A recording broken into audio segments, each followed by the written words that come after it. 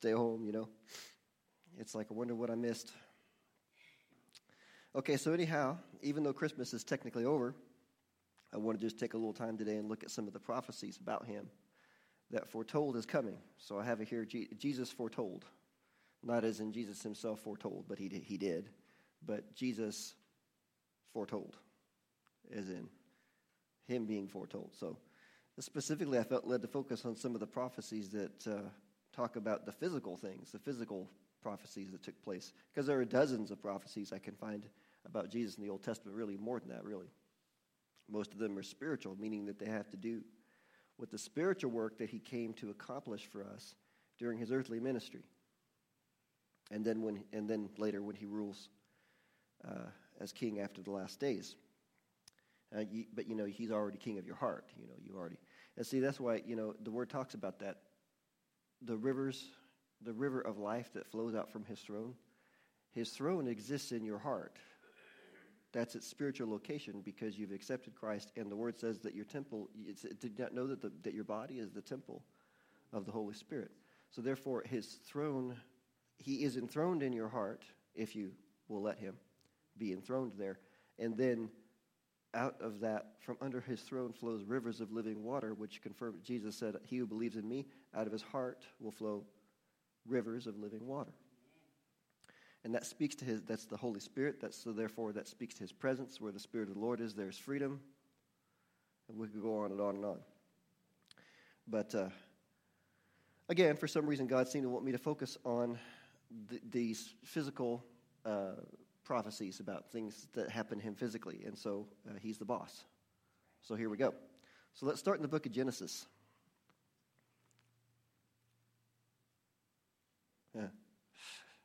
The first prophecy ever spoken in Scripture had to do with Jesus. Did you know that? So we're going to look down at verse 26 in Genesis chapter 1. But first, see, before we get to that actual prophecy, though, I did want to look at here where God creates man. Verse 26 says, "And then God said, 'Let us make man in our image, according to our likeness. Let them have dominion over the fish of the sea, over the birds of the air, and over the cattle, over all the earth, and over every creeping thing that creeps on the earth.'"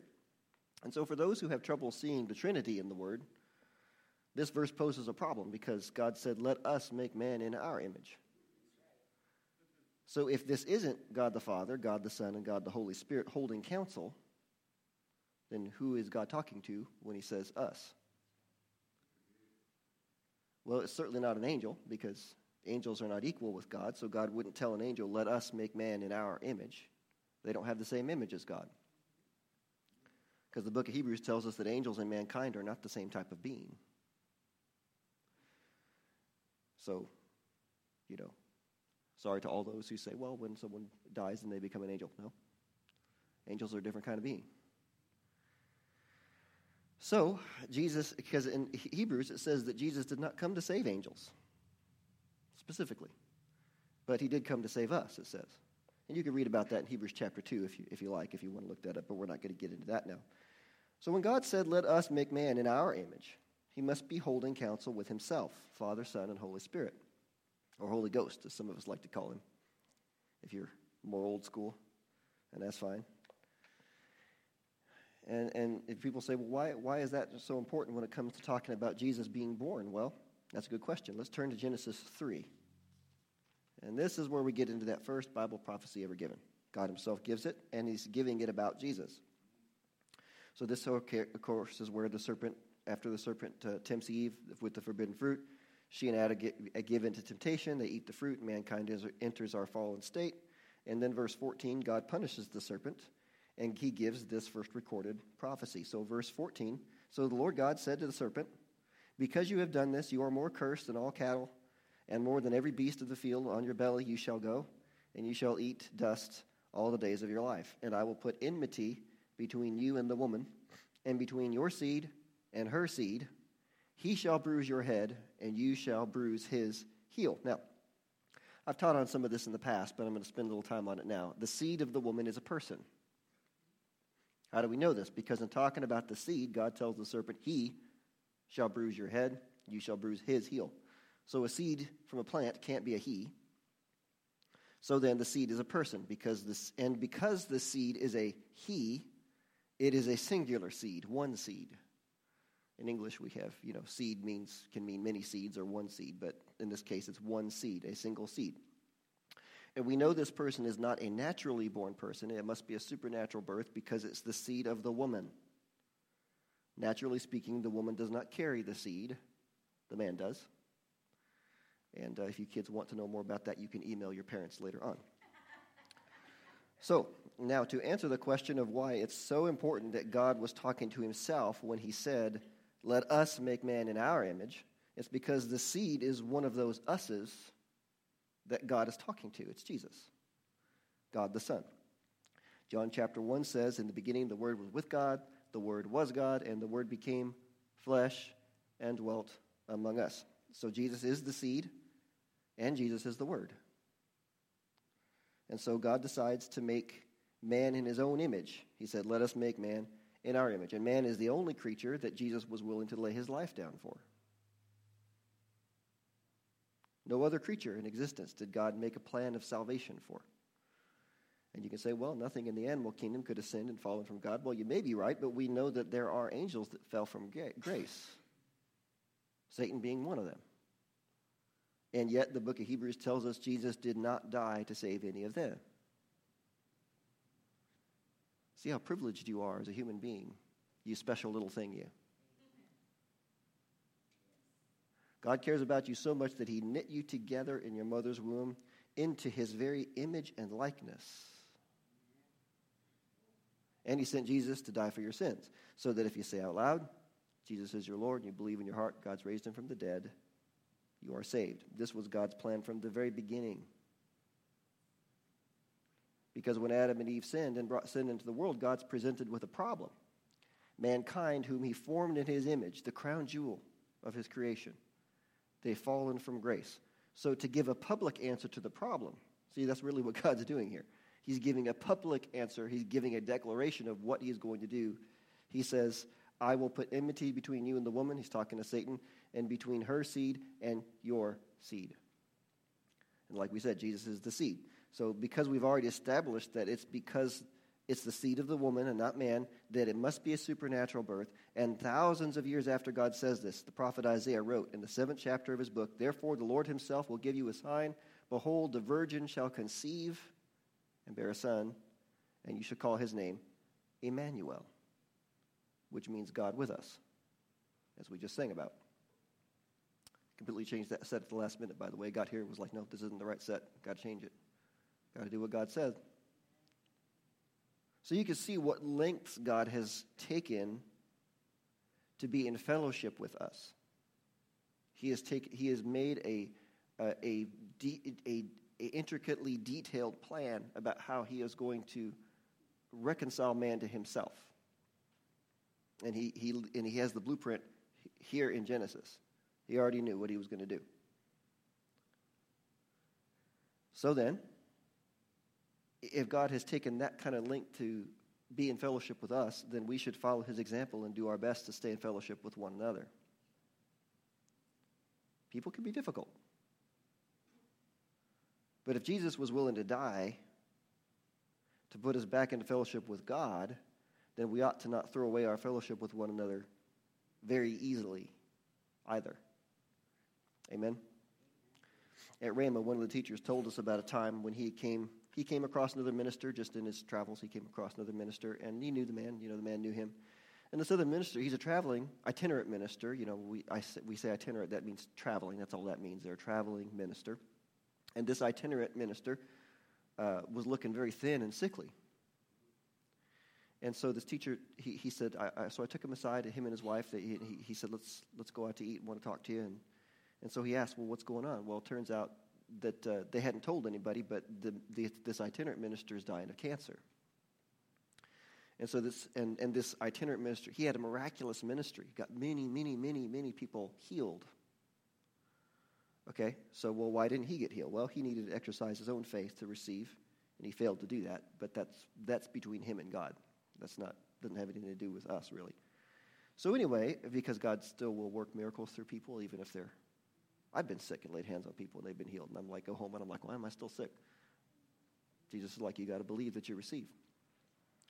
So anyway, so this teacher, he says goodbye to them and he goes home.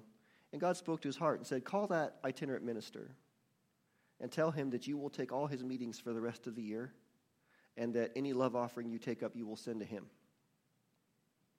And so he's like, okay. So he calls him up and he tells him, the teacher's like, or the itinerant minister's like, wow, you would do that for me? He's like, well, God told me to. He said, well, thank you so much, So it gave him time to rest and everything. And so he's very grateful. Well, why do I mention all that? See, because it wasn't a fellowship problem between these two ministers. They were fine.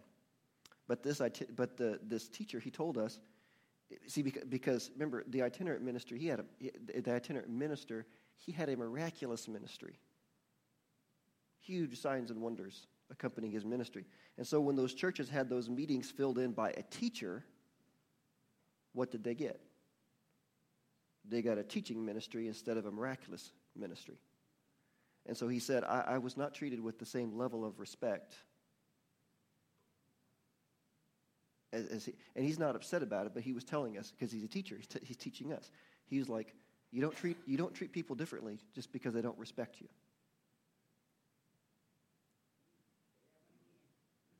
He said, you still have to walk in love.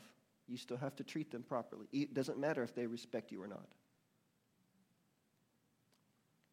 And that's the way he treated them. He said, don't let this hinder your love walk.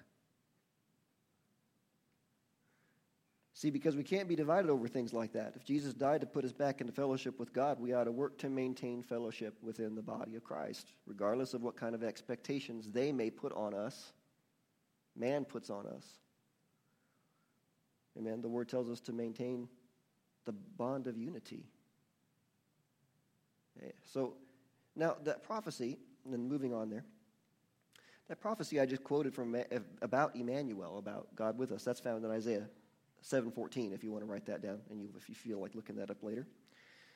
And so before I bookend this thought, because I'm just bookending the thought about prophecy, about messianic prophecy specifically, about prophecies that have to do with the coming of Jesus. So I want to make mention of these other ones. So in Micah chapter 5, verses 2 and 3, the Bible says these words, but you, Bethlehem Ephrathah, though you are little among the thousands of Judah, yet out of you shall come forth to me the one to be ruler in Israel, whose goings forth have been from of old, from everlasting. Therefore he shall give them up until the time that she who is in labor has given birth. Then the remnant of his brethren shall return to the children of Israel. So the gospel tells us Jesus was born in Bethlehem, which is interesting, seeing as how they were from Nazareth and they ended up in Bethlehem at the time of his birth only because of a Roman census. Now, isn't it interesting how Scripture confirms Scripture, though? We already established it in the beginning. The Word was with God. The Word was God. Jesus existed with the Father in the very beginning. This prophecy says right here, Jesus' goings forth have been from of old, from everlasting. The book of Revelation calls Jesus the Lamb slain from the foundations of the earth. As far as God's concerned, it was a done deal. We experience it in time. It's like, because people say, well, what about all these Old Testament saints? Well, Jesus wasn't crucified until, it's like, is anything too difficult for God? He considers Jesus the Lamb slain from the foundations of the world. Therefore, since he is the master and Lord of time, he can decide to apply the blood of Jesus wherever he wants to in the timeline. God's not limited by time. We experience things in time, so we know when Jesus was crucified about. But the Bible says in Revelation, again, Jesus is the Lamb slain from the foundations of the earth. So therefore, he looked ahead, saw the issue before he even made anything, and was like, I already have a solution. That's how much he cares about man. It's like they're going to fall, but I will make them anyway.